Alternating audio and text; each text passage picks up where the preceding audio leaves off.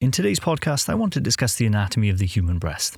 Let's talk about function, its anatomical structure, of course, a bit on blood supply, and finish with a minute or so on lymphatics, which are particularly important when it comes to breast anatomy and pathology. As always, I'll try and squeeze in some nuggets of clinical relevance as we go along, but we will revisit the topic in future to add more detail to this podcast, introducing the anatomy of the breast.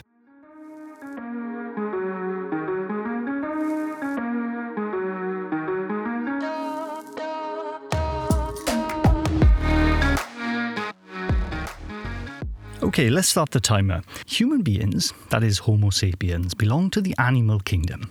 Specifically, we are housed in the phylum of vertebrates, and even more specifically, in the class of mammals. We're classed as mammals for a few reasons. We have three little bones in the middle ear called ossicles, we have fur, but relevant to this podcast, we have mammary glands, or breast tissue, which is where the term mammal and even mam, as in mother, comes from.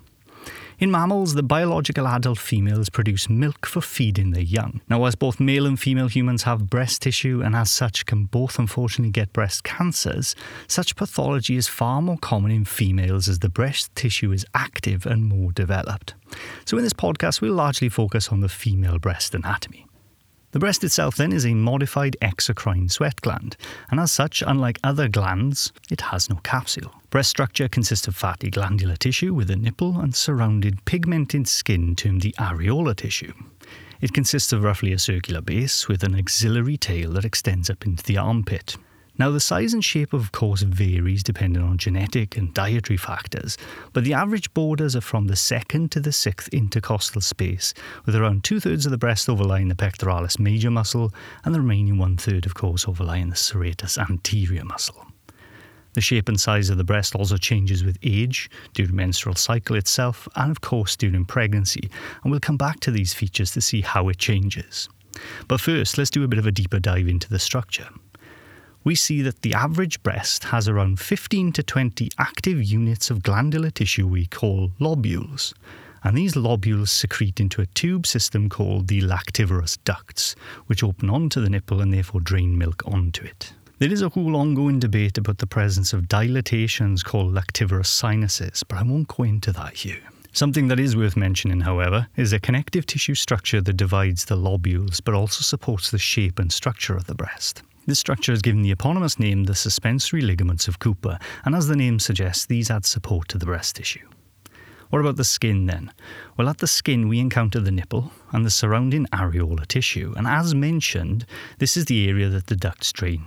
However, it's also home to numerous sebaceous and sweat glands, giving it a rather bumpy appearance.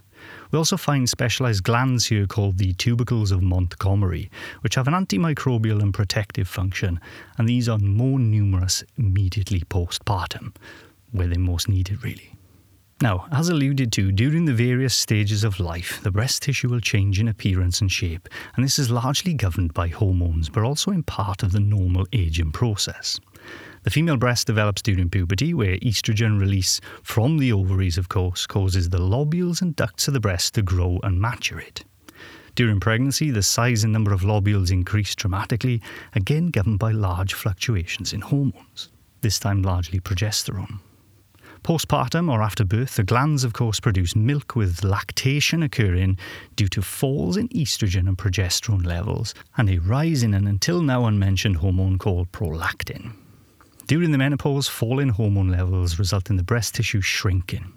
Laxity in the structures, including the suspensory ligaments, result in a normal morphological changes in shape that we see in aging. Now, whilst these changes are seen in normal development in aging, we also see changes more commonly associated with breast cancers, and these are the ones to look out for, of course. The development of unexplained discharge, nipple inversion, lumps, dimpling or tethering of skin are all changes that warrant medical review and further investigation.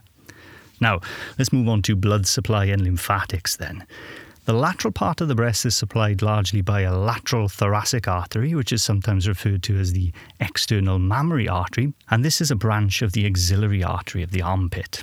The medial breast is supplied by the internal thoracic or internal mammary artery, with some contribution from intercostal arteries along the way. And the veins, well, you've heard us mention this before, they largely follow the arteries. Lymphatics then. probably the most important of the topics here. The breast has a very good lymphatic system. Underneath the nipple is a network of lymphatic vessels termed Sapi's plexus.